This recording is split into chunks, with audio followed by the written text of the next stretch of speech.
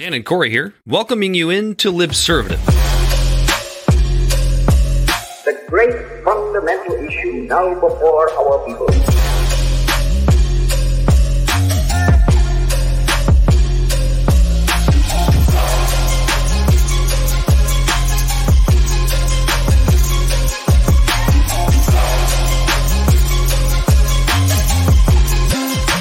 We, the people, cannot turn back.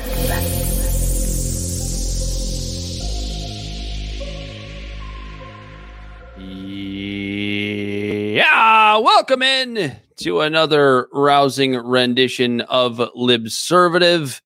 Hopefully my feed is working much better than it was before. I can see Bella's moving, Corey is moving. I think we're okay. This is a show of intellectual idiots fostering political and cultural literacy. Bell the Bodysnatcher on the ones and twos. He, as always, is Corey Walsh. He's Dan Griffin. This is Libservative. And Corey, before we get too deep into this, because we have a big show in front of us, just tell the people where they can find us. Okay. Libservative Podcast is found on all social media podcast platforms. Our website is libservativeshow.com. We can be found at Libservative on Facebook, YouTube, and Twitch. Instagram and Twitter at LibservativePod. Our TikTok videos can be found at Libservative Podcast, and you can reach out directly at libservativepod@gmail.com. Subscribe today. And we might as well go ahead and mention that in the nearest future, we will have a rebrand because we've been told some things about our show and we're listening to the people, Corey. We're listening to the people. And you know what? I almost did that when you said Libservative Pod, intellectual idiots fostering political and cultural literacy. I almost went for now, but I didn't want to be. Is this I think we do that. We're now officially talking about the rebrand. Yeah, sure. Why not? Let's prepare the people for it because we've been told from what's his name, Redditor Scott, and various others that we seem like we're like a centrist show. We are certainly not centrists. It's probably the fucking icon we have, the guy holding the blue and the might red, be that, which sounded great to us. But don't worry, when the rebrand takes place, we will still be. You're the gonna same love show, it. If not, same fuck hosts. Off.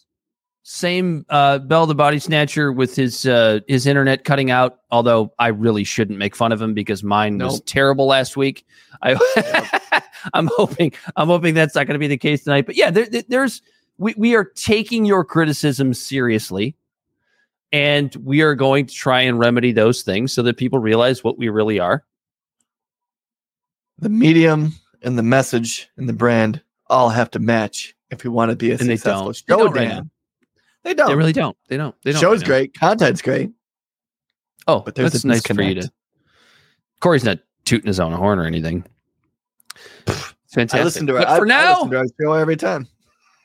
For now, we are still intellectual idiots fostering political and cultural literacy. We will be that through the end of the year.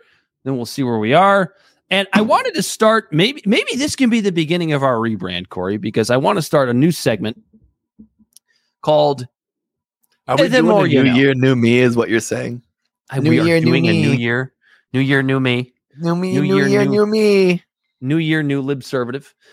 New year, new me. Guess who quit smoking vapes for the most part? Oh wow! And you know what? It's funny because Corey was over here the other day. We were talking about how we can use AI and rebranding stuff, and he's sitting there coughing coughing to the point where it actually sounded like he was going to give himself a hernia. And now here tonight, you got mold in this place. Since you've reduced your vaporizer intake, I don't hear the wheeze anymore, Corey. I don't hear the wheeze. You're not coughing quite as much. 24 hours. And I'm not an anti-vape guy. I think vapes are definitely better than smoking cigarettes. I know because I did it for a long time. But it just probably isn't still great. It's probably not safe or whatever. Yeah, well, right now with vapes, the lack of data about people being sick from them is what they're going on. They're like, well, obviously it's safer than cigarettes. Hundreds of thousands of people have died from cigarettes and no one's died from vapes yet. If you are a vape, but yeah, I'm doing this. We're not shitting on you. I'm doing this It like maybe I'll market it. It's the Corey Walsh quit vaping strategy, and I'm chewing on nicotine gum and toothpicks because after the vape, well, I'm vaping for the show. You know, it's my image, it's my brand. Of hitting the vape and wheezing and coughing in the microphone. Dan, that's my brand. It's like fucking fucking Humphrey Bogart in the Maltese Falcon. It's like he's a guy from 1860s with tuberculosis. Corey Walsh here on the microphone. But no, I have an oral fixation. Clearly, I like to put things in my mouth.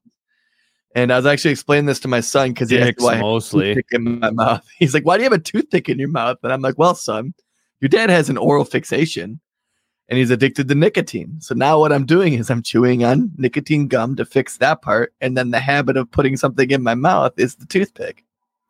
Dicks mostly. Toothpick dicks. Tiny, skinny little dicks. Corey, let's start the rebrand here. Let's start the rebrand right now on this This is segment. New year, new me, Dan. The more you know. I feel like an interesting segment would be for Corey and I to come on here. You know. Or just me, or just Corey, depending on the week. And I got a different mic. God damn it. There's that too. Just so you know. The more you know, Dan. You got a different mic. But for Corey and I to come on this show and talk about things that we've learned this week, because I feel like, and I think we're guilty of this. I think Bell's guilty of this. I think a lot of human beings are guilty of this, just not recognizing the things that they've learned on a daily basis, to where I feel like we can pull one thing every single week that we've learned, can share with you all, and hopefully get y'all, I guess, paying attention more, and ourselves as well. I'm not like we're better than you. We pay attention to the things that we consume, because we don't. But maybe trying to figure out a way to really pay attention to the things that you learn throughout the week. So I'm going to give you my opening. What are you laughing at? Someone said toothpick dicks. Is this the state of political discourse these days? Yes, and it is. Then I said, "Sí," and then mansplained. That's yes in Spanish. Wait until we start talking about George Santos. We're going to get there in just a moment. This is going to be fantastic. And yes, by the way, this is the state of political discourse these days. This is what makes our show so much fun. That's why you love us. So what I learned this week, I've been listening to Michael Malice's show quite often. And this week was a particularly special episode for helping me learn things about myself, helping me learn things about our political discourse. Michael Malice, earlier this week or late last week, I can't remember exactly when this episode dropped, but he had on Jacob Chansley. For those who don't know who that is, Jacob Chansley is the QAnon shaman from January 6th. And remembering back what we were told about Jacob Chansley, this gentleman was he was the what was he, Corey? He was the lead guy, right? He was the guy that he was the shaman of the Q. Yeah, okay, sure. Led everybody into the building, right? He was this horrible. Remember, he was a terrorist. Remember that? Remember when Jacob Chansley was a terrorist? Yeah. And like so many of us believed it. I wouldn't say I believed it. Like if you stormed the Capitol, I mean, I wouldn't say I believed that Jacob Chansley was a terrorist, but I was like, okay, I kind of believed the. Dan, if Jacob Chansley is a terrorist, I wish every single terrorist in the world was like Jacob Chansley. Like, can you imagine if, like, instead of the people from Saudi Arabia killing thousands of people, just instead wore some weird horned like hat and just ran around New York, and then they'd be like, "Oh yeah, this guy belongs here." Like, there's a bunch of people here like this.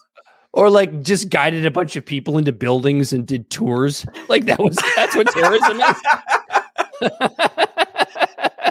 So Jacob Chansley was on. A misguided tour guide. Jacob Chansley was on Michael Malice's podcast, and he's running for. Forgive me for not remembering this, but he's running for office. I think a House seat in under the Big L Libertarian Party. Yes, in Arizona. To show you that they're such an inclusive group. Libertarians, they just let anyone in. Take anybody, which is what I learned this week. So, right, like you're told all these things. God, we're idiots. We're told all these things about Jacob Chansley, about how he's this terrorist, how he's this horrible person that led this coup against the American government. And I listened to this man, and the first thing I noticed was, because I do this all the time, when I see that people are going to be on shows or podcasts that I don't agree with, or that I think I hate, or that I don't just generally don't like, those are the actually, because I'm a fucking weirdo, those are the people I actually want to listen to when I see them as guests on podcasts. I do this all the time with Joe Rogan. Like, he has Alex Jones on. Not an Alex Jones fan whatsoever, but I've learned a lot about this man over the last 4 or 5 years hearing him on Joe Rogan's podcast. These are the people I actually want to hear. These people that I think I don't like. Like, all right, let's hear them out. I don't know if that makes me a weirdo. I hope it doesn't. I hope most people feel that way. So, Bill? It doesn't make you a weirdo. That's my thought process all the time. Like, you could have your thought process and you could sit and listen to people confirm your bias, but you wouldn't be challenging your own opinions if you didn't do that. Yeah, no, Alex Jones is a guy that I would love to get wasted with, but I would also like to cut the cord to all of his microphones. Right? Are you sure? Like, you don't have a soundbite for our show? Oh, if I actually was able to record him just saying random shit that we could use a soundbite for our show, then yeah, that's fair.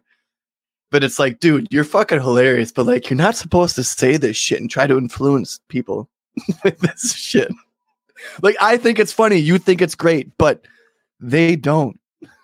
Yeah. So I'm listening. Speaking of they don't, I'm listening to Jacob Chansley on Michael Malice's podcast. He's running for, I believe it's a House seat in Arizona. Forgive me for not having that in front of me. He's running for some sort of office in the state of Arizona under a libertarian ticket, as Corey pointed out. And I'm listening to this man, and right away he's talking about things that I am totally on board with, right? He's talking about holding the government accountable. He's talking about how the government is not your friend, right? It's a very libertarian view. The government is not your friend. And I'm going, okay. And by the way, you listen to this man speak, and you've been told for 4 or 5, whatever it is, years now, that he's a fucking idiot. He's an idiot. He's a goofy conspiracy theorist. He's this horrible terrorist. And then you listen to him speak, and you agree with the things that matter, right?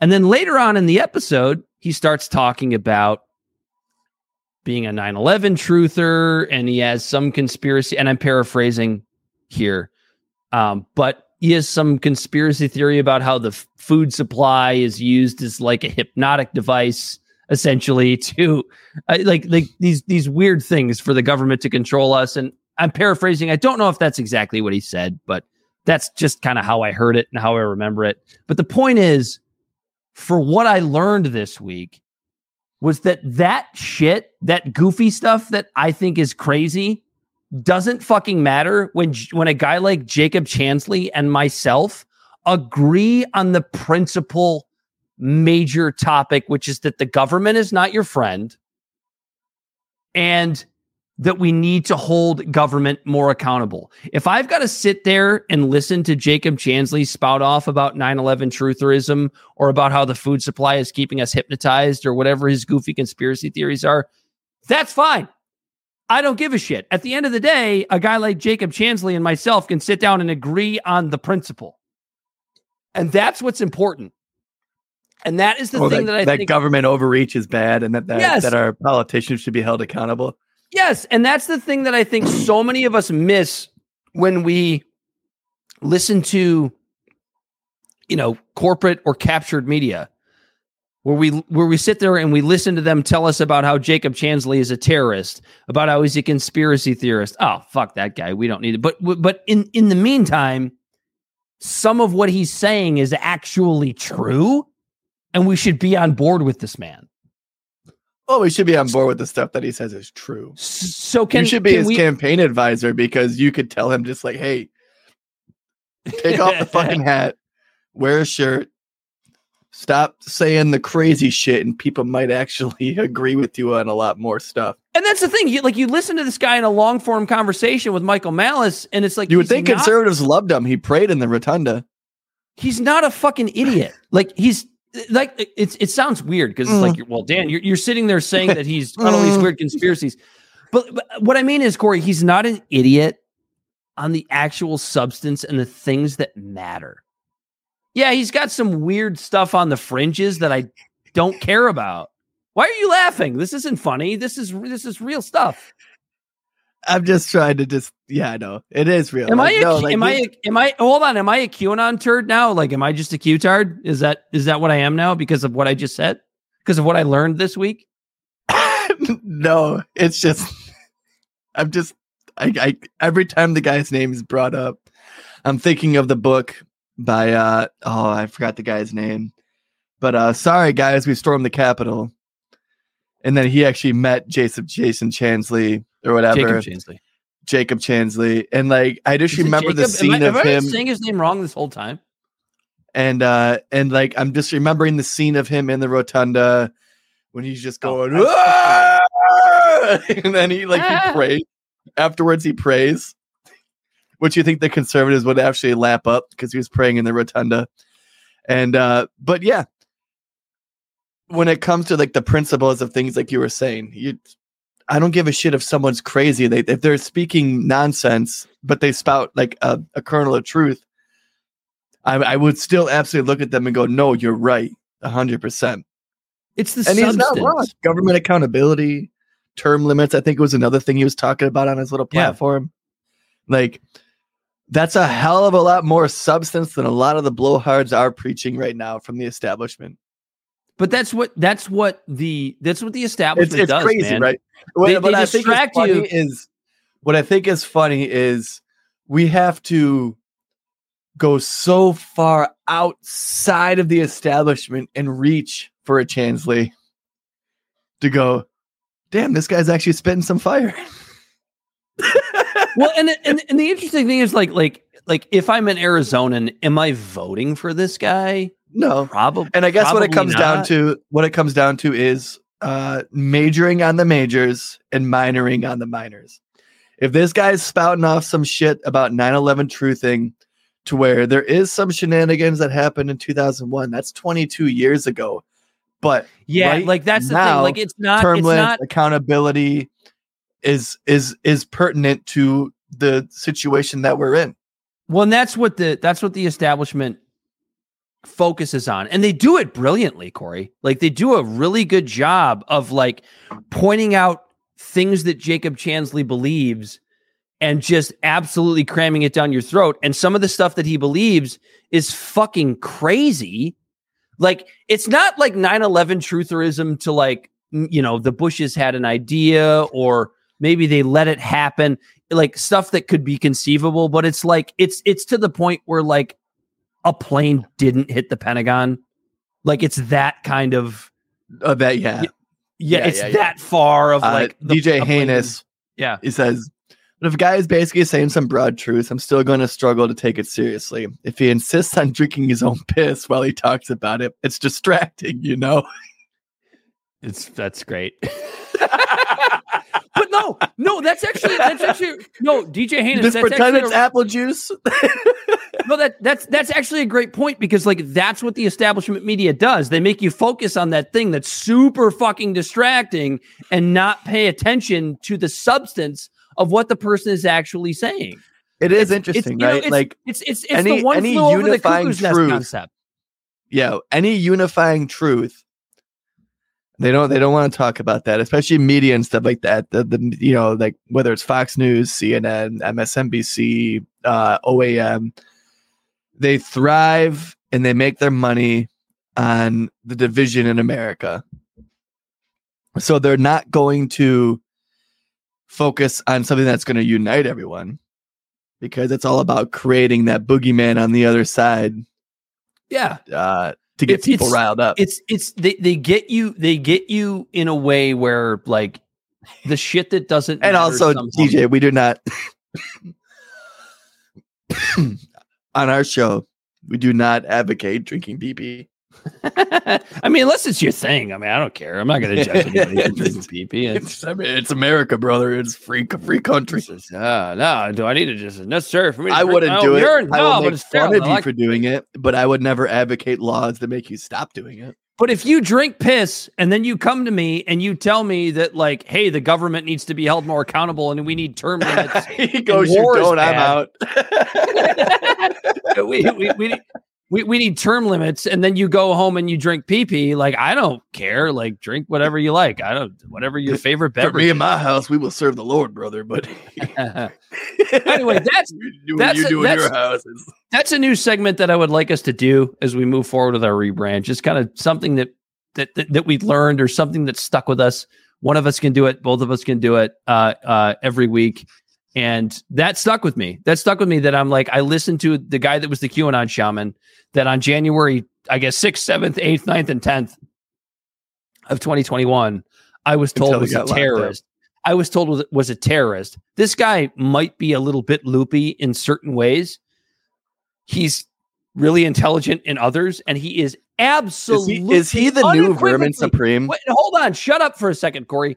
He is absolutely... positively, in absolutely no way, a terrorist. That is the worst description of this man that I have ever heard. Ever. That I feel I'm feeling the same way. You know, like January 6th, like it was a absolutely out of control, obnoxious, ridiculous protest riot. I won't even call it a protest. I call it a riot. Right. The idea to call it, but the idea, and we've said that on the show before, the idea to call it an insurrection, like really, like 1,000 people, like we have the biggest military in the world, and then like 1,000 people can storm the Capitol, and then all of a sudden it's an insurrection and it's a coup attempt because I don't know, squatters' rights.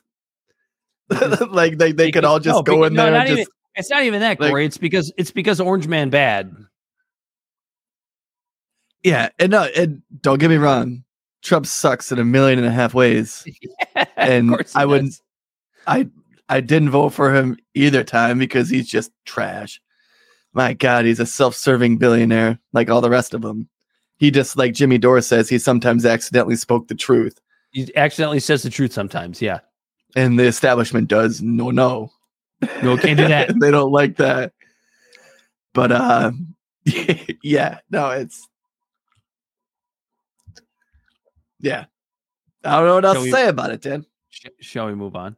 I didn't learn anything this week, I guess, because I can't think of anything to add to the more you know. Sorry, I kind of sprung this on you, but I think this would be a fun way to start the show, even though we're 23 minutes in and we got to maybe taper that back a little bit. Anyway, CTL files update. Pentagon involved in domestic censorship scheme. I have not read this yet because Michael Schellenberger just dropped this no more than a few hours ago at this point. Now I got to fucking find it. God damn it. Yeah, I thought you had the article ready to go, Dan. I had it. It was here. And then it went away. There it is. All right, I got it. Here we go. We're good to go.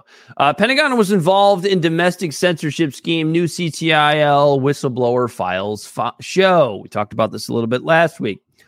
So last week, Public and Racket published the first CTIL files, which revealed the origins of the censorship industrial complex and offensive tactics developed by for anyone who doesn't know, I'm sorry to cut you off. Go for it. CTIL stands for Cyber Threat Intelligence League. That's all I wanted to say. I just wanted to let everyone know. Basically, Big Brother. Anyway, last week, Public and Racket published the first CTIL files, which revealed the origins of the censorship industrial complex in offensive in offensive tactics development by the U.S. and UK military contractors. Now, a second whistleblower has come forward with Slack messages showing far greater government and military involvement in the Cyber Threat Intelligence League than we had previously discovered. The CTIL Slack quote-unquote disinformation channel and the quote law enforcement escalation end quote channel included current and former FBI employees, as well as personnel from the Michigan Cyber Command Center. That's interesting because we're Michiganders, Corey. The U.S. Defense. Wait, we have a Michigan Cyber Command Center. Hey, Bell, I right guess, now, look up that Michigan Cyber Command Center. I need you to look this up. Michigan Cyber Command Center. I need to know what they're about, what they do, what their goal is, all that. Go ahead. And Dan. at least one European government was also involved. DDS is headquartered in the Pentagon and was founded by Secretary of Defense Ash Carter in November of 2015. DDS's website states, quote, "The Department of Defense has a secret weapon." The Department of Defense told public that it combined DDS with other agencies. Quote, DDS merged with 3 other organizations to form the Chief Digital and Artificial Intelligence Office, or CDAO, back in February of 2022. CDAO is not currently involved with CTI, and we do not have situational awareness on project preparation with predated that merger, end quote, a spokesperson said. Bell, what do you have for us?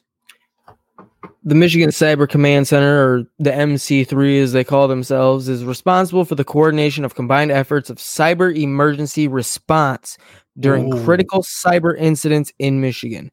Emphasis is placed upon prevention, response, and recovery from cyber incidents. But they go as far, like, they do a lot of stuff. They manage password managers, payroll phishing, remote desktop protocol for companies. So cyber defense is actual like hacking and phishing and things like that. It's not. It doesn't encompass. Like, does it involve the whole aspect of misinformation or disinformation or censoring? Because people say things that people don't like. It's hard to say because they get their hands in everything from email forwarding to password security to storing credit card data online to limiting employee information published on websites. There you go. Okay. I do like that, actually. I don't like people getting doxxed. I don't care if you're saying something I don't like. Doxing someone's bullshit. Capturing RAM, random access memory, malware. Okay, so that's kind of weird. So they're capturing data. Now, I don't know. I'm not a big fan of that. That's a funny. Not way a big fan of that. Home network security, password security, virtual private networks. So they're looking into VPNs. They're looking into remote desktops. People that are controlling their. They're watching us right now because we're in Michigan, so they're watching us. Hey, 100%. Do we think we're that prominent? Is that what's fucking with the internet connection, Dan? It literally goes as far as to they are watching people's vehicle infotainment systems. That's a little creepy because we're actually going to talk about that later. Yeah, we are. Well, as for the CTI League, it claimed to serve an essential function: cybersecurity, protecting hospitals and healthcare systems from serious threats. However, according to the new whistleblower, quote, the essential function of CTI League was largely I can't pronounce this word. Is it duplicative? Is that the word? I'm an idiot. Largely duplicative of now I can't read, of free and paid threat services available to healthcare defenders. So that was the whole thing from last week, right? Like the CTIL was basically created to protect hospitals and healthcare systems from cyber threats. It's essentially what we were led to believe. Does that sound right? Yeah. Justin Frappier, which we talked about last week because I can't pronounce his name. Is it Frappier? who worked for the Cybersecurity and Infrastructure Security Agency, CISA, of the Department of Homeland Security, wrote on his profile, quote, "The opinions expressed here are my own as an analyst and not those of CISA or the U.S. government unless otherwise stated," which probably never happened. But Frappier/Frappier put the CISA seal as his profile image and was an eager participant in the CTI League. When he first joined CTIL, he asked if the group was, quote, "consolidating a list of disinformation resources to validate," end quote. A CTIL member replied, quote, "Yes, we are working on that. There's a whole disinfo gathering and analysis operation happening in another group connected to CTI League, which we're working to incorporate as a threat stream," end quote. So what does that mean to you? He's thinking that there's just like they're working to incorporate. Wait, what was that last sentence? There's a whole disinfo gathering and analysis operation happening in another group connected to CTI League, which we're working to incorporate as a threat stream. So what that says to me is they are building an entire wing of the CTIL to go after quote unquote threat streams online, whatever the fuck threat streams mean. Yeah, it just sounds like they're building an infrastructure to create some sort of, like, not necessarily a net. Let me think of the word I'm looking for. To create some sort of gate system that things will go through where they decide whether or not this is a threat or not. And then what that tells me is again, Big Daddy government is making a decision for you whether or not something is dangerous, that the audio or the visuals of it should not pass through your eye holes or ear holes, that the government should decide that for you.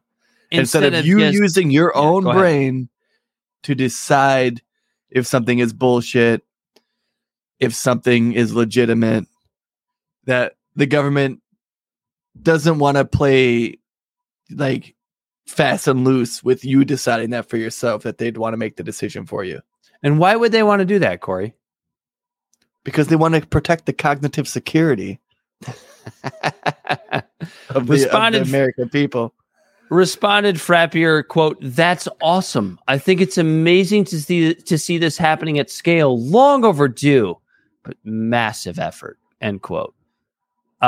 Note, this is coming from the public. Note, we redacted the files to protect identities of individuals who did not appear to play a leadership role, which I guess is sort of fair. So these messages suggest that a government employee explicitly sought out a way to use the group for anti-disinformation activities and initiated access to these activities. Frappier contributed 573 messages to the, quote, disinformation, end quote, channel of the Slack group. So this is a guy that that's what kills me, right? Government. Like, Twitter did a better job at fighting disinformation than this whole group did by just adding the Twitter notes, or what's it called? I forget what they call it exactly, but if someone posts something, you can add the note to it at the bottom. I forget what they call it. User notes or user feedback or something like that. To where if someone posts something that is legitimately disinformation, someone can post a link to it on the bottom of it and goes, well, users on the page actually found this, and this states that this is inaccurate and this and that. I'm okay with that kind of thing. I think X is nailing it with that. Twitter X. I don't know how long I'm supposed to say X, formerly known as Twitter. Are we supposed to do that for another 5 years? Who cares? It doesn't matter. That's the biggest mistake Elon ever made. Yeah, that was dumb. But that is the way better alternative than a government board deciding that something just isn't safe for the cognitive security of the American people. Right, because that's block it and take it down. That's super Orwellian. Yeah. Like, we can't see this thing. So CTIL's disinformation, there's not that much more to this article, but CTIL's disinformation team referring to using the, quote, law enforcement escalation channel. I don't know what that means. This doesn't channel sound good.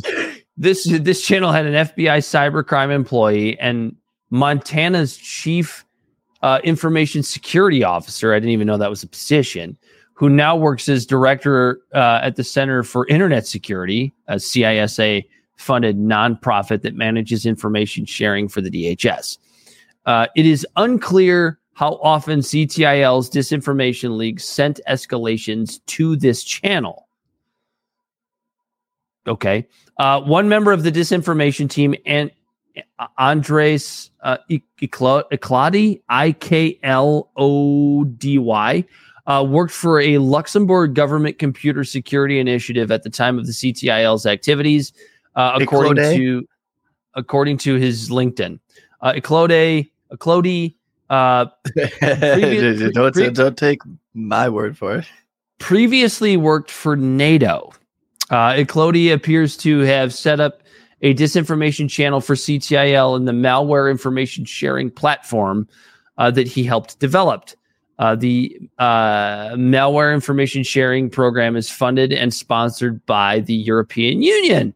And the COVID disinformation channel CTIL used was vetted by the same MISP, which is the malware information sharing platform. According to Sarah Jane Terp, we know her. We remember her from last week, SJ Terp, a leader of CTIL's disinformation team and the adversarial misinformation and influence tactics and techniques framework was added to MISP. The group, Terp said, was also inputting the Atlantic Council Digital Forensic Lab's disinformation taxonomy. So, like, what I'm gathering from this is, like, there's a shit ton of these fucking abbreviations or whatever you have, all combining together to share information about, like, what's safe about the internet. Is that what you're gathering from this? Yeah, they built an infrastructure to collaborate with each other to stifle information. Now, when I say stifle information, that information is that when I say information, it's a broad term. It could be misinformation. Because it could be good information and it could be bad information. But ultimately, that is for up to the individual who lives under a constitution that protects free speech to decide. Well, and not just that, right? So I think if someone this is the thing, right? Like obviously there's anomalies where people try to run with this shit and some guy reads Pizzagate and decides to run into Comet Pizza and try to like find the basement that didn't exist. That one person isn't justifiable to block information for 300 million other people because one person was fucking nuts. And creating this infrastructure that is basically building a filter to filter raw information to come to me is an insult on my personal intelligence. Exactly. Let me decipher this shit. You're too stupid to figure out. Anytime the government is trying to censor anything, they're telling me that I'm too stupid to figure this out for myself. Like, basically, the government is telling all Americans that they're just a bunch of fucking monkeys trying to fuck a coconut. Right. You can't figure this out for yourself. It's too dangerous for you to try to figure this out for yourself. It's way too dangerous for you to figure out for yourself. We're like, you know what I mean? Well, and it kind of goes back, Corey. It kind of goes back to the Jacob Chansley thing. Like, this is a guy that thinks that, 9/11 was an inside job, and like, it's not. Oh yeah, no, and fuck all that. But like, the internet has been unfettered now for almost damn near 30 years, to where the threat that they're all of a sudden trying to come after now is they're basically exposing themselves, that they've realized that the threat isn't necessarily us trying to cannibalize each other. The threat is we're not following the mainstream narrative.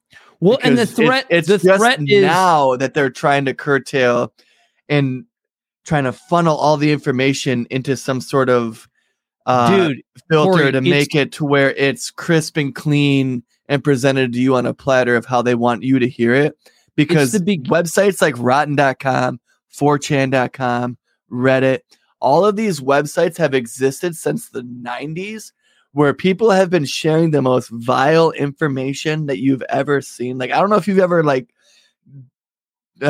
dove into like the really like shitty stuff, the corners of the internet where people are sharing nasty, dirty, gross things. But that's always been there. And for them to now try to curtail it when the genie's already out of the bottle shows that they feel like that they're losing grasp on the power. Because if the damage were to be done in an actual physical nature, the damage would have already been done. And sure, there are some crazy people that have been doing these things, like that they've read information on the internet. And yes, that happens. That is a terrible byproduct of freedom of information. But even before the internet, there have been people doing really shitty things based on information that they thought they had. Look at Charles Manson. Look at Timothy McVeigh. Look at Osama bin Laden before the internet was big. People have shitty ideas that they take and they let fester and they turn into a physical act. It doesn't matter if the government has a hand in it, I guess is what I'm saying. To your point, Corey. It was a little bit of a long-winded ramble. But. No. I'm gonna expound on that point because it's the federal government recognizing, and not even just the federal government, that they lost their edge. Whatever you want to call it. You want to call it the globalists, whatever. Like, there's so many like different directions you can go with the nuance of everything. But like, I think about like a book like Mein Kampf. I think about that is a book with fucking atrocious, horrible fucking ideas.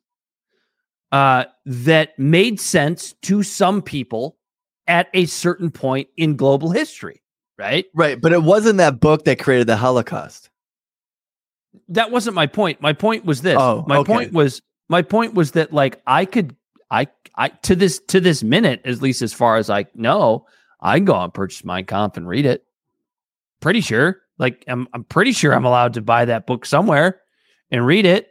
With its fucking atrocious, horrible, anti-Semitic, Jew-hating ideas. Is that book on Audible? It might be. I have no idea. It's all I know is I've been told it is an atrocious read.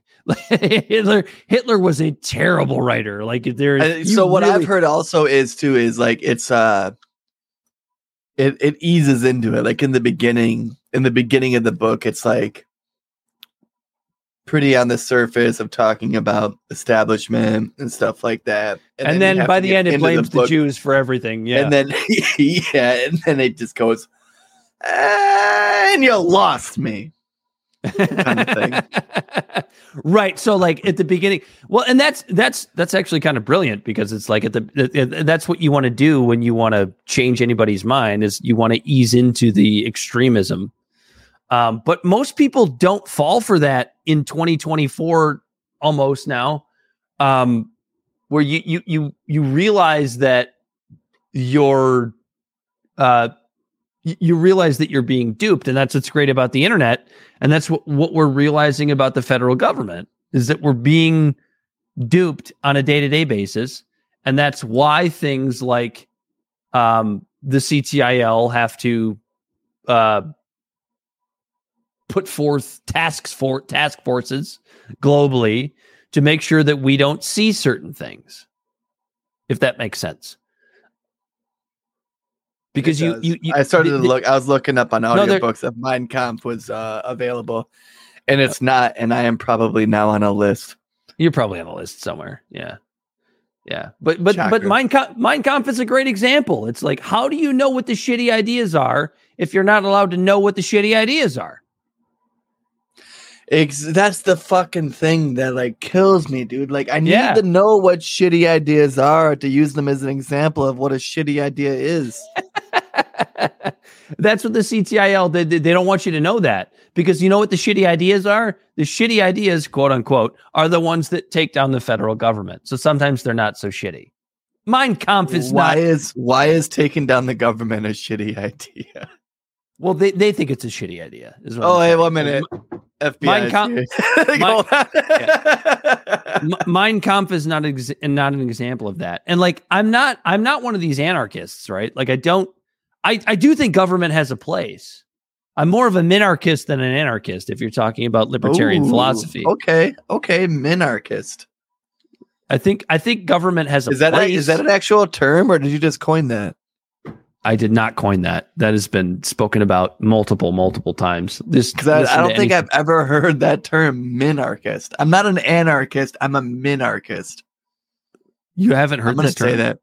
No, but I'm going to add it to my vernacular. You need to listen to more Dave Smith. A minarchist. I love it. Government has a place for me. In our rebrand, when we make t-shirts, we're going to make t-shirts that say minarchist. No, we can't do that, Corey. You're behind the 8 ball on this one. This is a term that's been around for quite some time. But are there fucking t-shirts that say minarchist? Because if not, I'm going to make them. The anarchists don't like it. Ask the anarchist libertarians. They're not. But the anarchists don't like anything. Do you remember being in 7th grade and drawing? They like liberty around it. Do you remember being like? Do you remember drawing? Like I remember like spray. Yeah, and spreading rumors buildings. about spreading rumors about the anarchist cookbook. Remember that? No, but I honestly want the anarchist cookbook. Then you will get on a list. If you're not already on a list, you will be on a list now. But I have not bought it because I know it would put me on a list. Corey, we're almost an hour in. You want to have some fun? Yeah, let's have some fun. Wait, Dan, I thought we were already having fun. No, I wasn't having fun. I hate the federal government. I said it. Now you're on a list. Oh, I'm on a list. Here we are. Hot Take Theater here. Schindler's List? Nope. I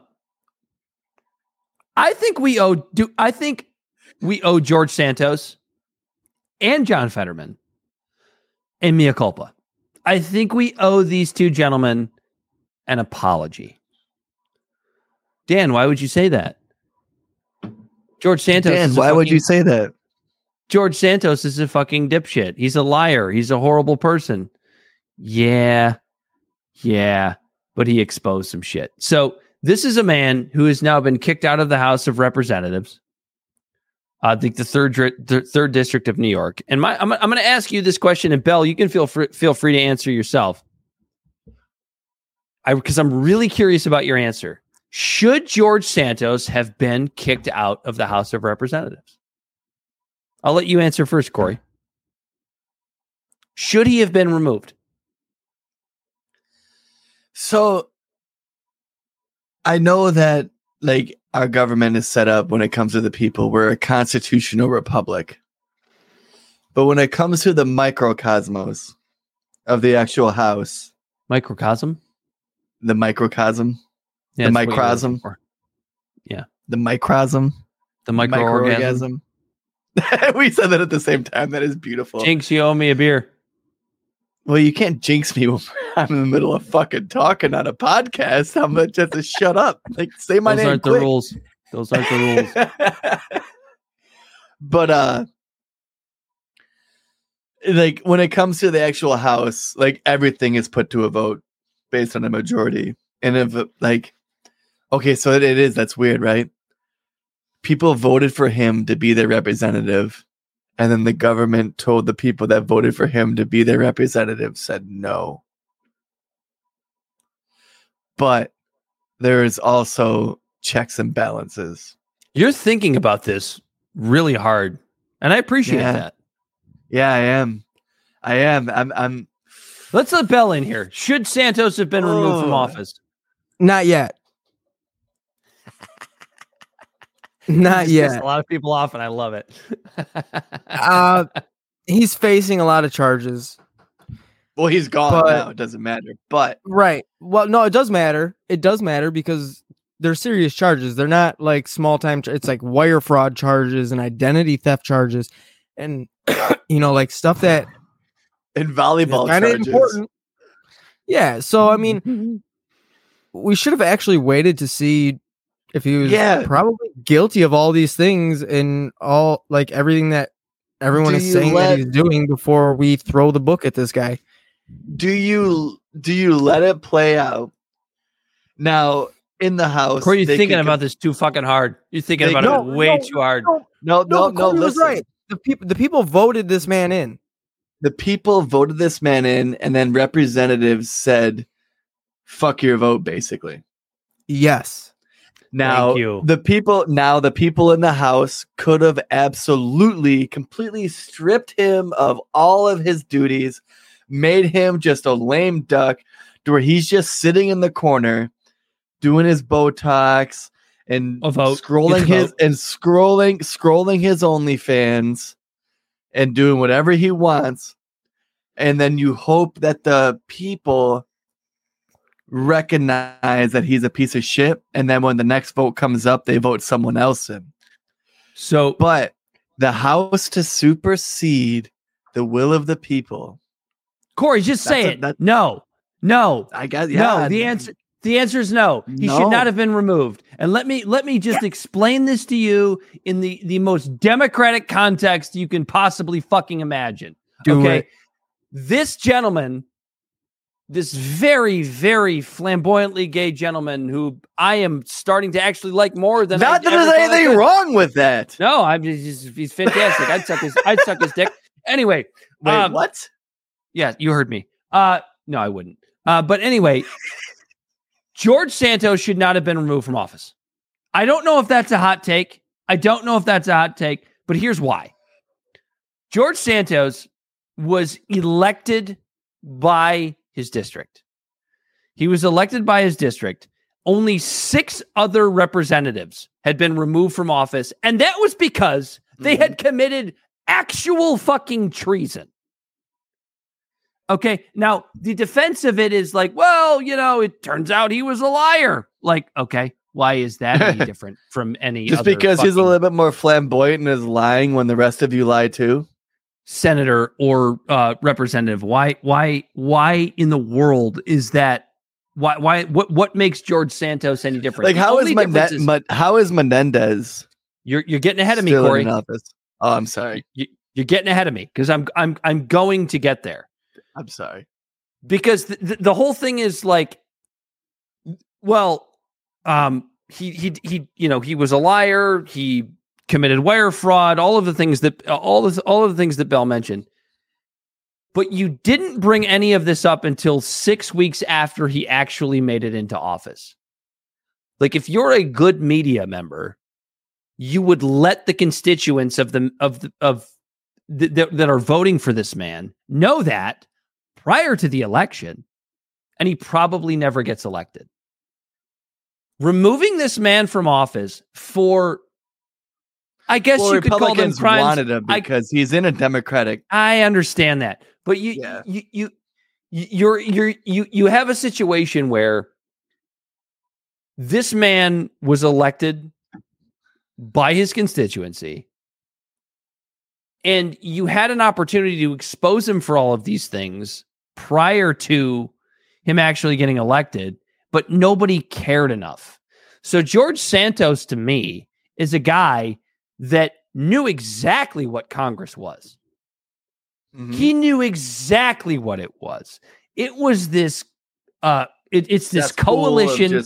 It's this coalition, this cesspool of self-serving dickheads. And he knew that if he said the right things, he would get elected. And guess what?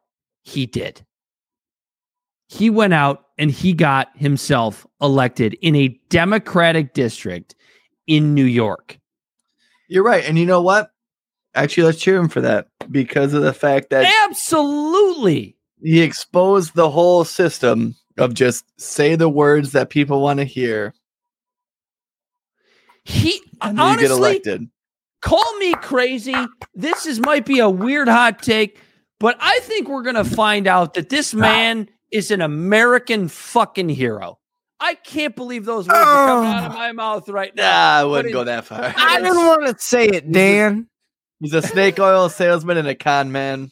He absolutely is, dude. Like, He's an absolute piece of shit. I don't have any disagreements with that. But this guy went out and exposed this system for everything that it is. He went also out remember, and sold. Go ahead, Bell. I was gonna say, also remember, it takes a piece of shit to know a piece of shit. 100%.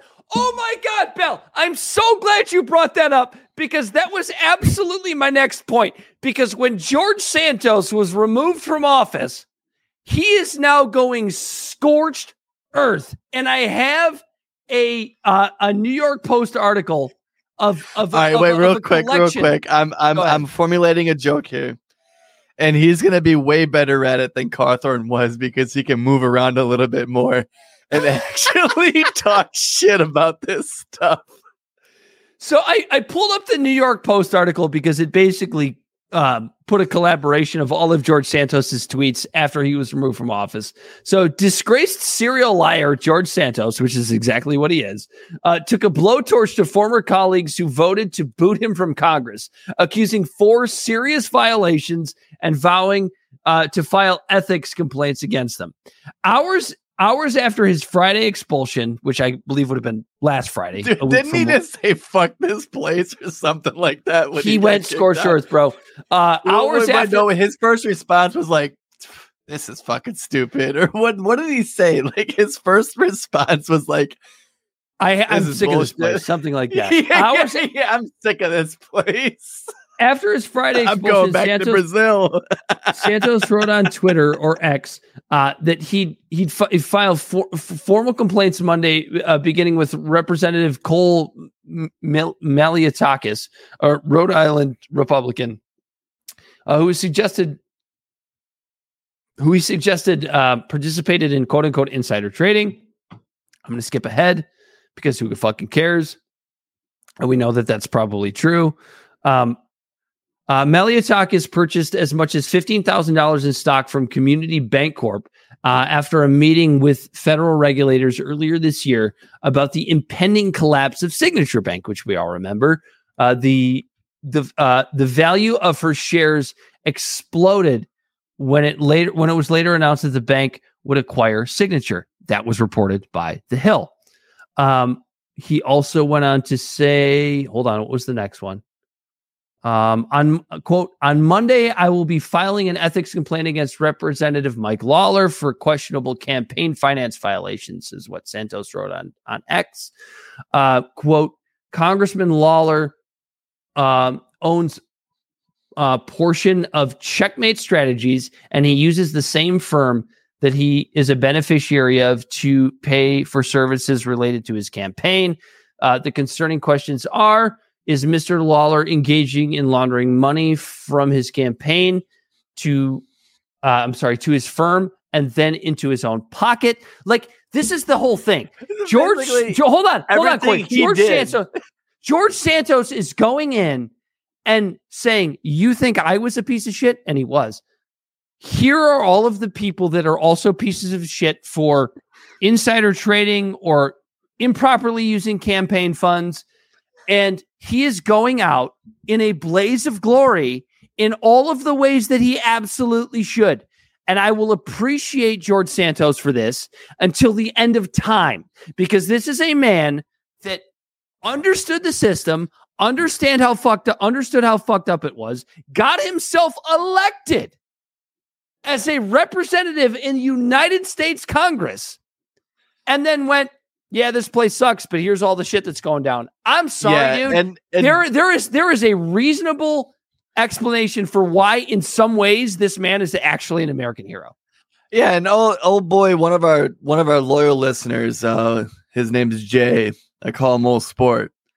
He actually shared an article with me talking about how Santos used it, like his campaign money on a honeymoon in Vegas, a Hamptons holiday, OnlyFans, Atlantic City, spa days, bank. He transferred $200,000 to his personal bank accounts. Sephora and OnlyFans. What's interesting about that is $4,000 on OnlyFans. Ferragamo stores, ATM withdrawals. Dude, he's a queen. What's so interesting is that Brad Palumbo is the one who said that, not me. He said he's a queen, and if you come after, what did he say about a queen? He'll go after you, scorched earth. That's what. And Brad Palumbo, for those who don't know, is a gay man who has the right to say that. But you disparage someone's character, then and when their character is diminished, they don't give a fuck about their character anymore because they know it's diminished, and they're going to drag your character down with them. Well, and what's funny is like the responses from all of the people in Congress that he's calling out, which, sorry, folks, he's a liar. Right? I absolutely believe he's a serial liar, right? So the way I look at that is, and because I've had people like this in my life, where just bring the receipts.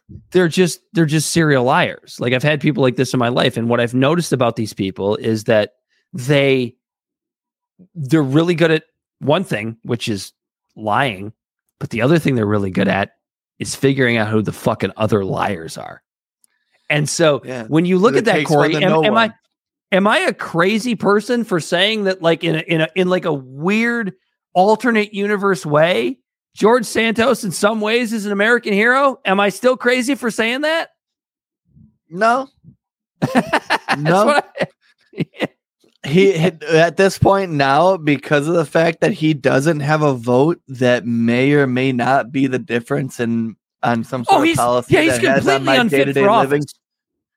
Completely unfit for office. I would never disagree with that. But is he any more unfit for office than all of the assholes that he is calling out on his way out scorched earth? No. That's what I thought. I'm so glad you agree with me on that. I'm so glad. And then John Fetterman. Don't forget about him. You want me to play it? I have it. Yes. I have it right here. John Fetterman on The View. Cameo? What? You have the cameo? No. I do have the cameo, but I want to play this one first. Hold on. Let me find it. It's right here. John Fetterman. And also, did you notice View. John Fetterman's voice is getting better? He's almost talking like a normal human being again. We're going to talk about that, which is one of the reasons why we kind of owe him a bit of an apology.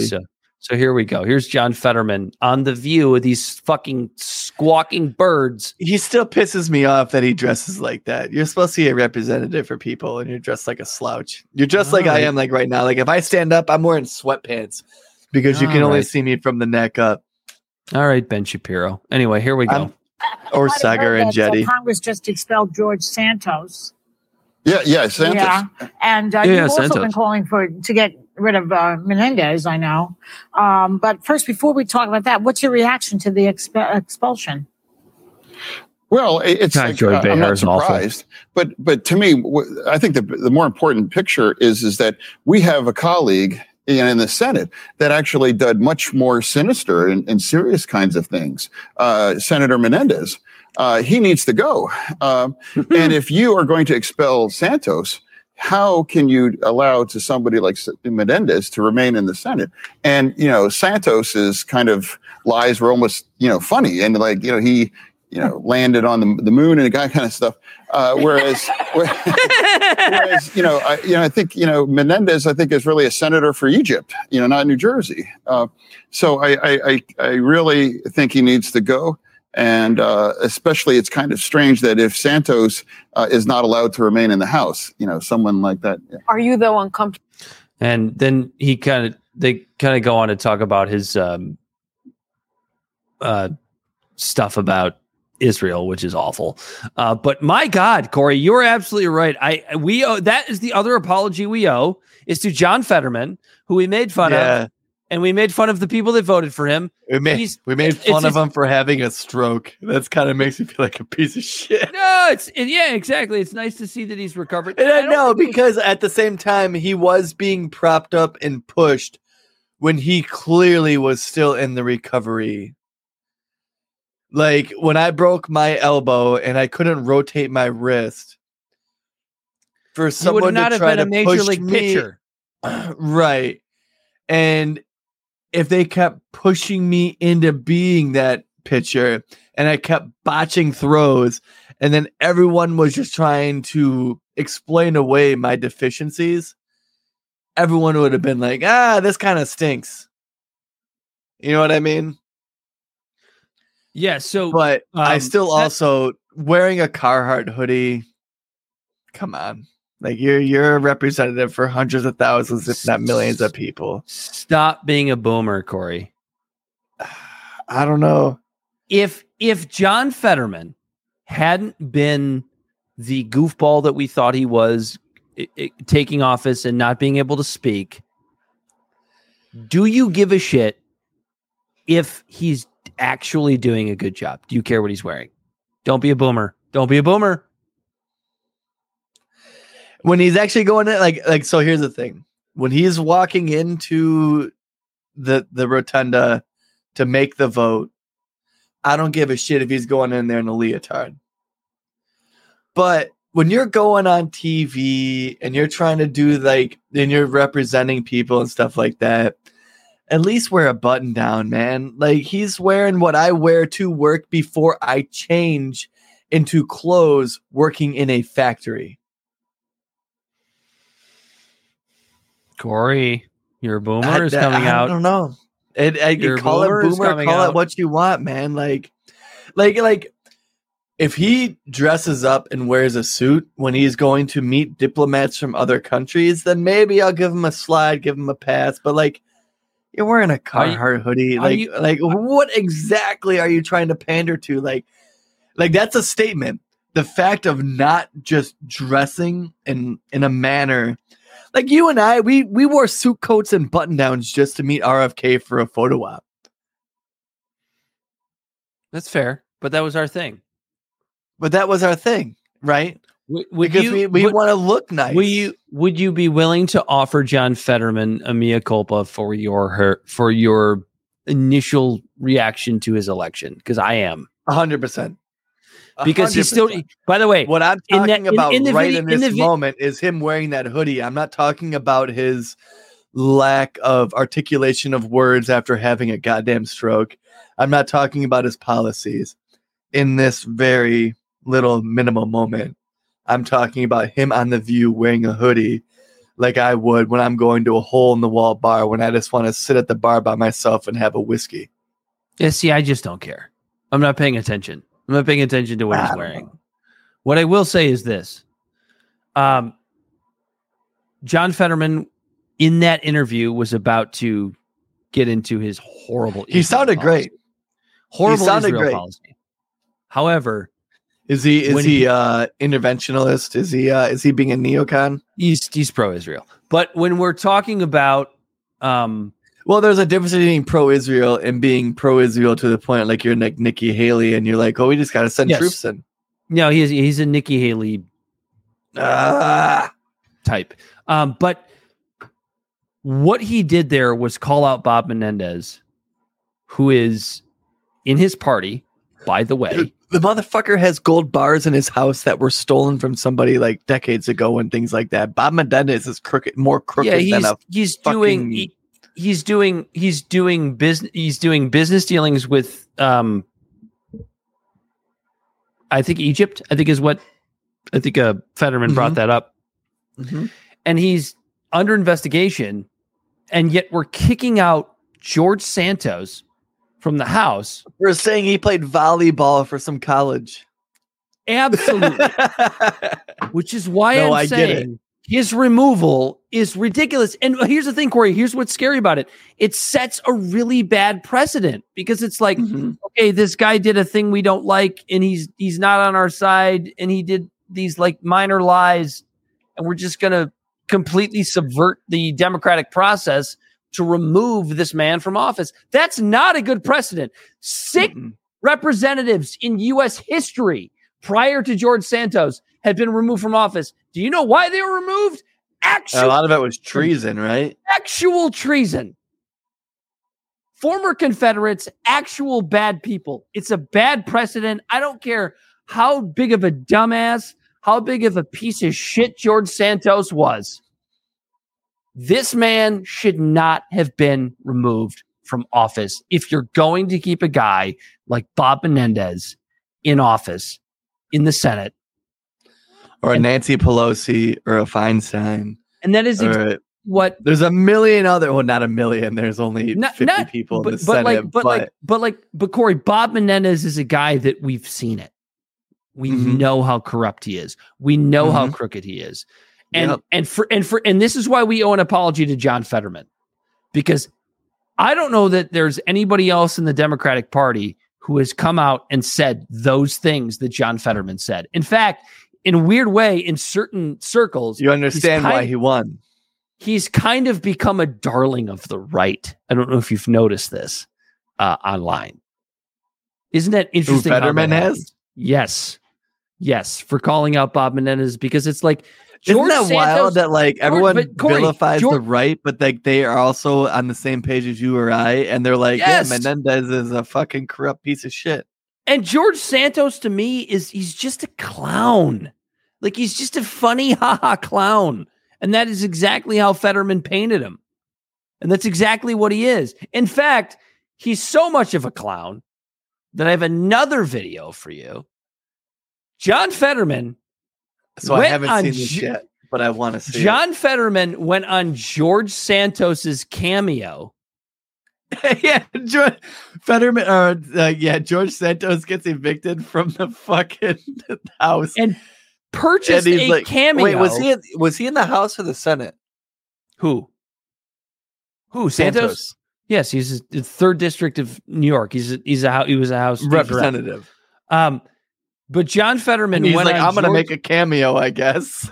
Yep, and he's doing really, really well, probably for all the reasons that I've stated since we started talking about him. But he went. John Fetterman went on George Santos's Cameo and purchased a cameo from George Santos calling out Menendez. And we're going to take a look at that as soon as I have the opportunity to fucking share my screen. Here we go. Got it right here. Hey, Bobby. Look, I don't think I need to tell you, but these people that want to make you get in trouble and want to kick you out and make you run away, you make them put up or shut up. You stand your ground, sir, and don't get bogged down by all the haters out there. Stay strong. Merry Christmas.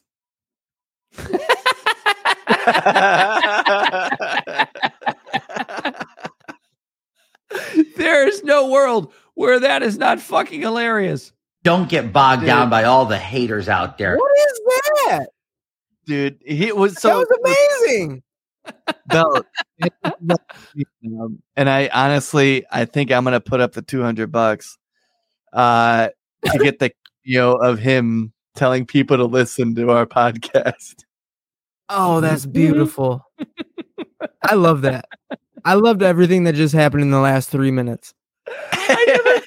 I never thought I would end up in a place where George Santos is a piece of shit, but in some ways just an absolute American hero. I mean, just absolutely fantastic.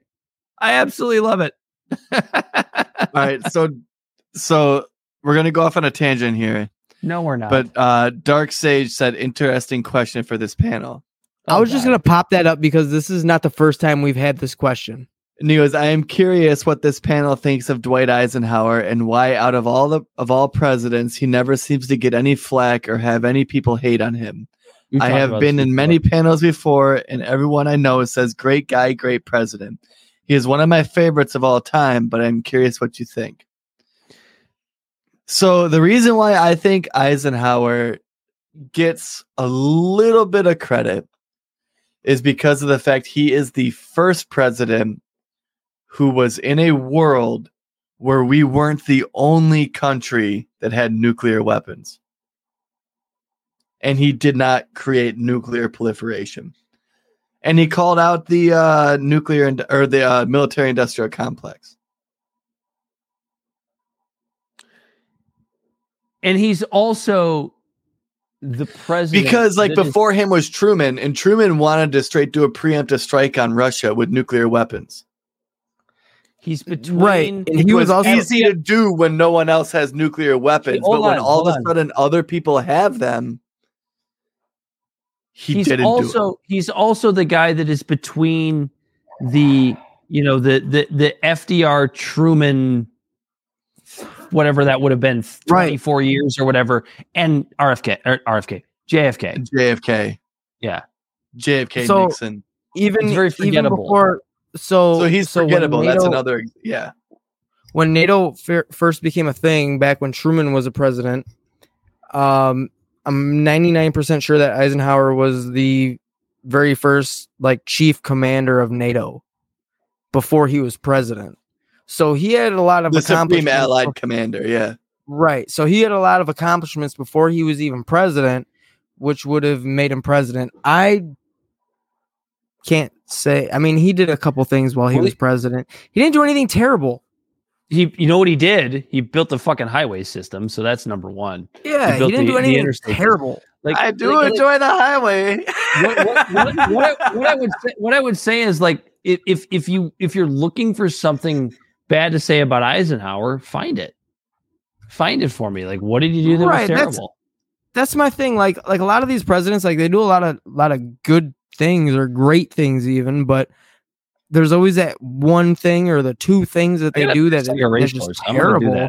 Yeah, so what years, I forget, what years Eisenhower was president? Was 50s. He president?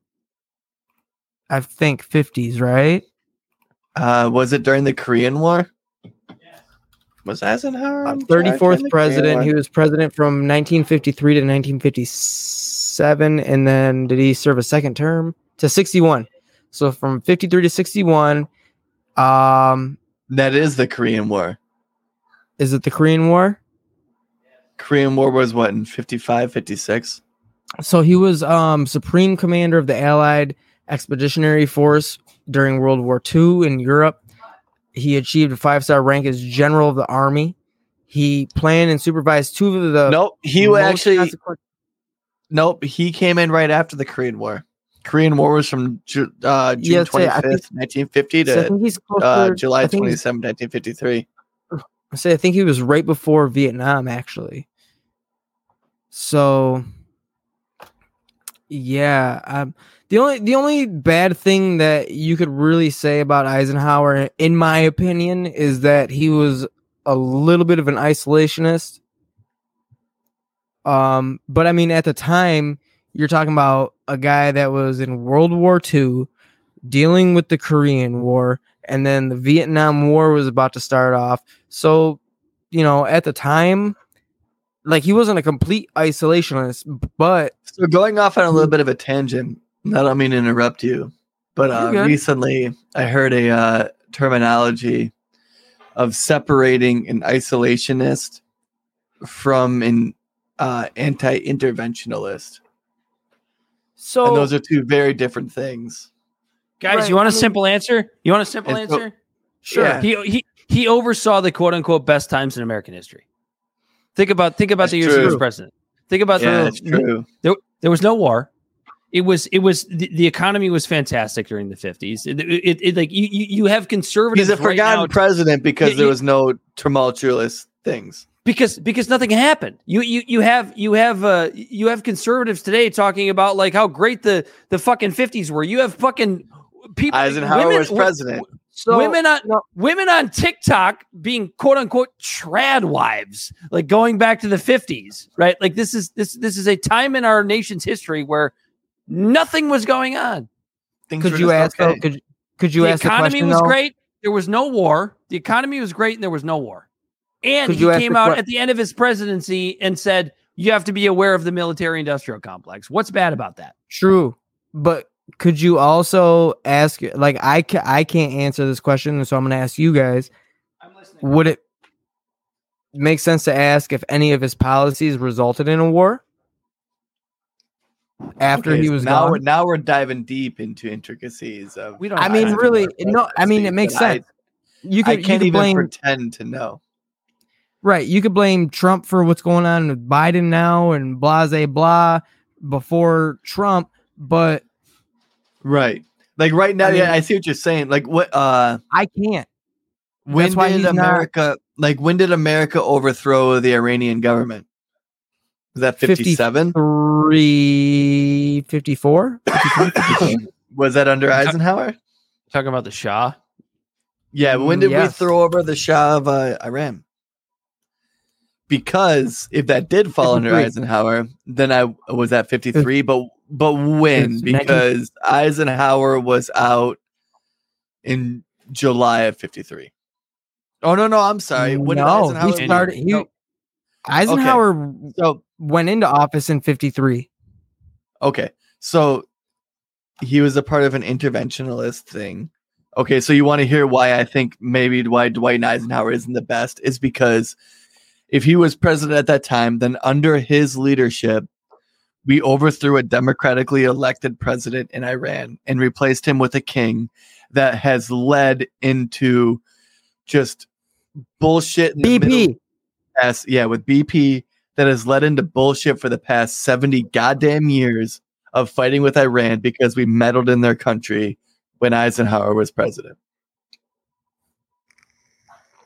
This has nothing to do with George Santos. Why do I still have this fucking thing up?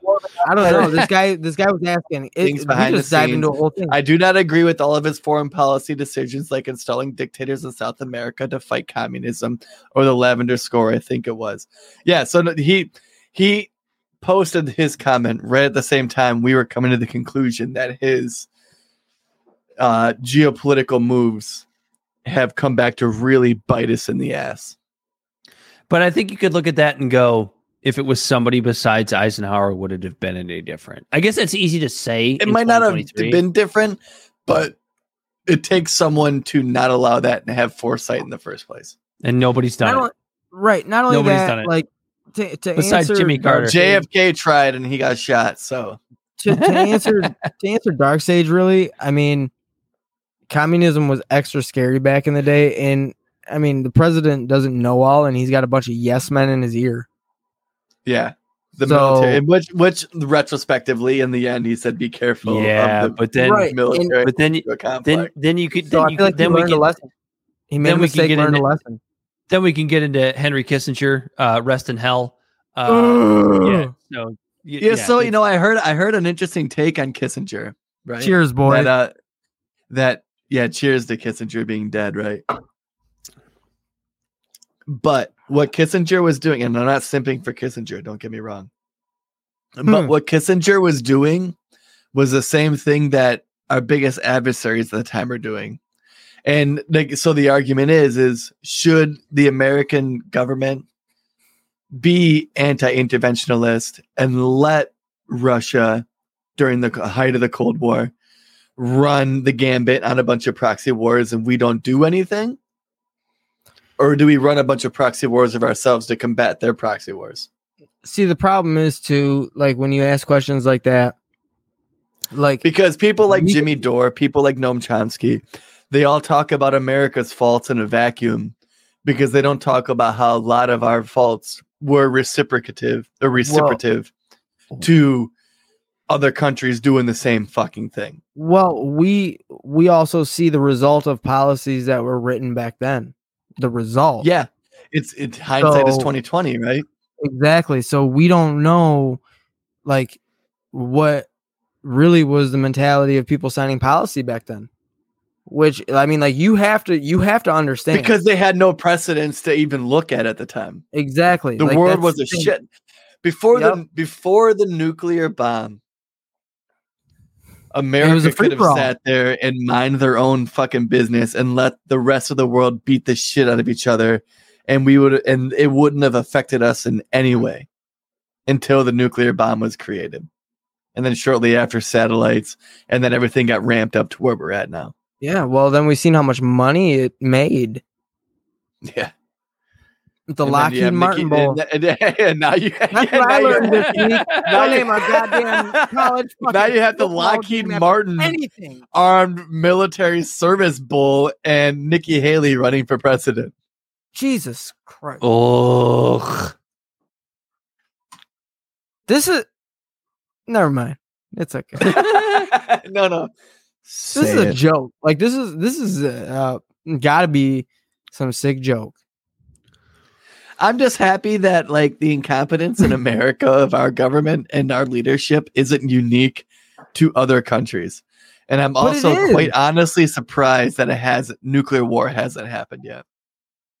No, that I'm surprised about, but we are unique to the rest of the world, because if we weren't, then we wouldn't be such a detriment to the rest of the world. Ooh. You know what I mean? You're right. You know, it's not. We vote in people who are literally bad for the world, but they're good for us. You know, it's not sometimes the rest of the world. Dan. What? Elon. Oh, an American treasure. An absolute fucking American treasure. Holy shit. This is important. This is remarkably important. Tell me why it's important, Dan. I gotta fucking find it first. There we go. I like how they call it. I love how they call it a meltdown. Don't you love how they call it a meltdown? Fuck them. So you've got the richest. Of course, we have a fucking. This isn't right. This isn't the one I wanted. I wanted to go. I wanted to go fuck yourself moment. It's the CTIL fucking with you, Dan. Also makes who knows about lithium-ion batteries saying leaving. We talked to Bob Iger. I hope today. They stop. You hope don't advertise. You don't want them to advertise? No. What do you mean? If somebody's going to try to blackmail me with advertising, blackmail me with money, go fuck yourself. He's on New York Times panel. Go fuck yourself. Is that clear? I hope it is. Wearing a fucking bomber jacket. Well, let me ask you then. That's how I feel. Don't advertise. How do you think then about the economics of X? If part of the underlying model, at least today, and maybe it needs to shift, maybe the answer is it needs to shift away from advertising. If you believe that this is the one part of your business where you will be beholden to those who have this view, what do you do? Why? No, how do I feel about that? Yeah, no, I'm asking you personally how you feel about that, because we're talking about power and influence, and I'm saying what I care about is the reality of goodness, not the perception of it. And what I see all over the place is people who care about looking good while doing evil. Fuck them. I'm going to stop right there, because that is right there is the thing. There's weight to it that makes Elon Musk. You know, I think he's destroyed Twitter. I think he's one of those guys that's a try hard guy sometimes. Where he tries harder than any of the rest of us. I mean, we're not sending fucking. But why are people mad that he's telling billionaire companies to fuck themselves? To fuck up. And that is the point that I've made about Elon Musk from the very beginning. He should be a darling of the left. He is the guy that has pursued electric vehicles first. Electric vehicles would not be where they are today without Elon Musk. Can we agree there? Are we all in agreement there? Yes. Without Elon Musk, electric vehicles are not as far along as they've been. And now you have this guy who takes Twitter to promote free speech. He's done a terrible job with it. I get that. Oh, yeah. I was just about to say, but he's done a piss poor job of promoting I get it. But the point behind it, the reason he did it, I'm absolutely 100% in agreement with him promoting free speech. And then now he's talking on a New York Times panel telling Disney and other corporate advertisers to go fuck themselves. And why? Because they're fucking dishonest. Because they're bullshit artists. What was the quote he just said? Oh my God, I lost it. But he said, fuck yourself. Go fuck yourself. The reality of looking good versus, what did he say? While doing evil. Go fuck yourself. Yeah. Fuck yourself. The perception of looking good while doing evil versus the reality of actually doing good or whatever. Yeah. He's tired of people trying to put forth the perception of looking good while doing evil. And that is corporations. Yeah, the perception of doing good versus the reality of doing good. My perception of Elon Musk is I fucking love the guy. He's a troll. You say he should be a leftist darling, but he doesn't support unions. So he's not beholden to any party politics, and he literally speaks his mind. He tells you the guy goes, "Wait, what?" And he goes, "G go fuck yourself." F. Go fuck yourself.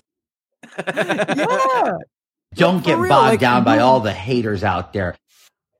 You will never, like, honestly, what other person from that owns any other major corporation do you hear besides Dave Portnoy come out and talk like that?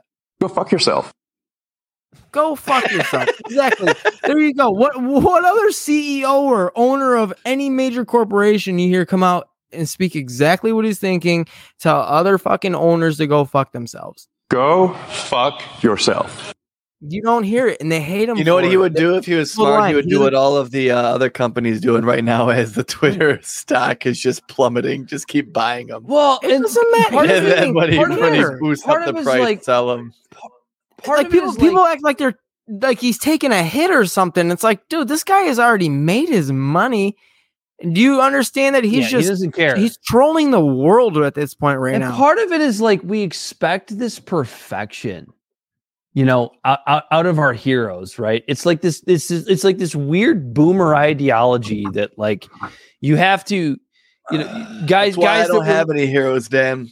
Guys that were real heroes, right? I mean, look, we can argue about this guy, but a lot of people consider this guy a hero. The My FDRs, last hero right? was that one the right Abraham there. Lincoln's.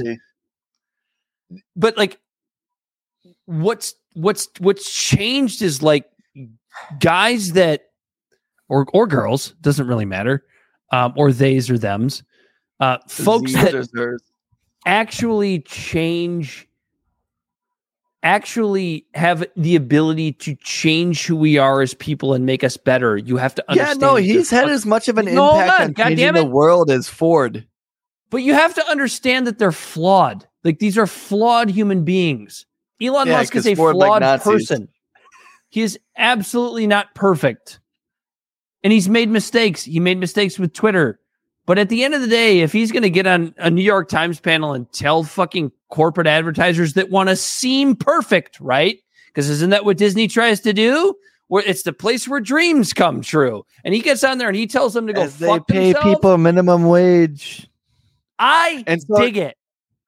Oh, I dig it too. Did you hear about this? So recently, like a bunch of dirt is getting kicked up about Ruby Creek and all this stuff with Disney and all that stuff. Apparently, Disney. Excuse me. No, apparently, Disney was supposed to do the same thing in that area as the Illiches are supposed to do in Detroit. Did you know that? That's interesting. And they didn't. Disney was supposed to do the same thing of building affordable housing and all of that stuff in Orlando. In Florida, as the Illiches are supposed to do when they built Little Caesar Arena. And then everything just sits there. And Disney didn't do that. While we're on Elon Musk, go fuck yourself. This is the thing I appreciate most about Elon Musk. I want to play. Is that Elon Musk, I believe, in my opinion, has single-handedly pushed advancement in multiple different places. Electric vehicles. I mean, you got NASA hiring SpaceX. Go to do fuck things. yourself. Yeah. You got NASA hiring SpaceX to do things that NASA can't do, even though NASA's been around for what? 80 years? Or Elon was giving internet to Ukraine during the Russian war, and then also giving internet to the Palestinians in Israel. Like the guy's got fucking this guy's Lex Luthor, but without the bad shit so far. He's an asshole, but I thought I thought that was bad. What? I thought it was bad. I thought we needed government to take us to space, and I thought we needed government to help with the wars overseas. Like only millionaires can go on vacation to space. Elon Musk is a libertarian's fucking wet dream, right? Because he's proving everything that they say to be correct. Keep going. That the open market, that free markets and free money can make the things happen that we want to see. And that's what you don't see out of the establishment. They want to paint Elon Musk to be this bad guy that says mean things sometimes on Twitter because he's a little bit of an asshole. And that's fine. He is a little bit of an asshole. I'm not in disagreement with you. But what is the substance of what he offers to planet Earth? Is it a net negative or a net positive? Because the answer is, it is absolutely, unequivocally, no questions asked, a net positive. There's no way you can argue against that. Oh, but he says mean things about people sometimes. He's the one guy that he built a renewable fucking rocket. It can go up into space, come down, and land. And at the same time, Bell, he is advocating for free speech. Like, if Elon Musk was the kind of guy that was trying to take over the government and like censor people while he was doing all of these things, I would go, yeah, we probably should do something about Elon Musk. Evil. But he's not doing You're a villain. He's not a villain. He's a hero.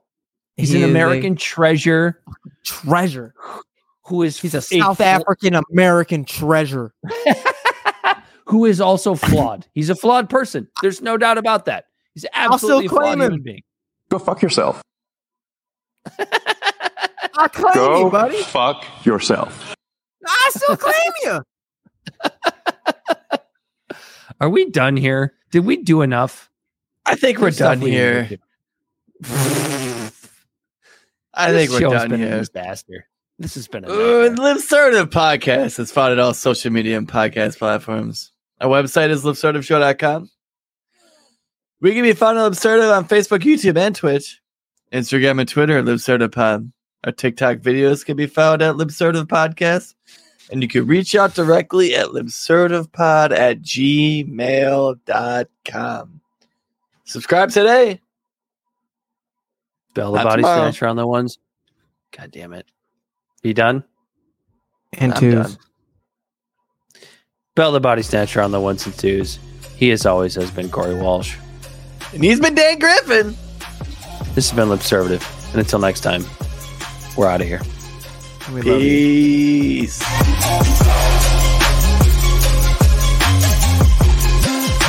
We, the people, cannot turn back.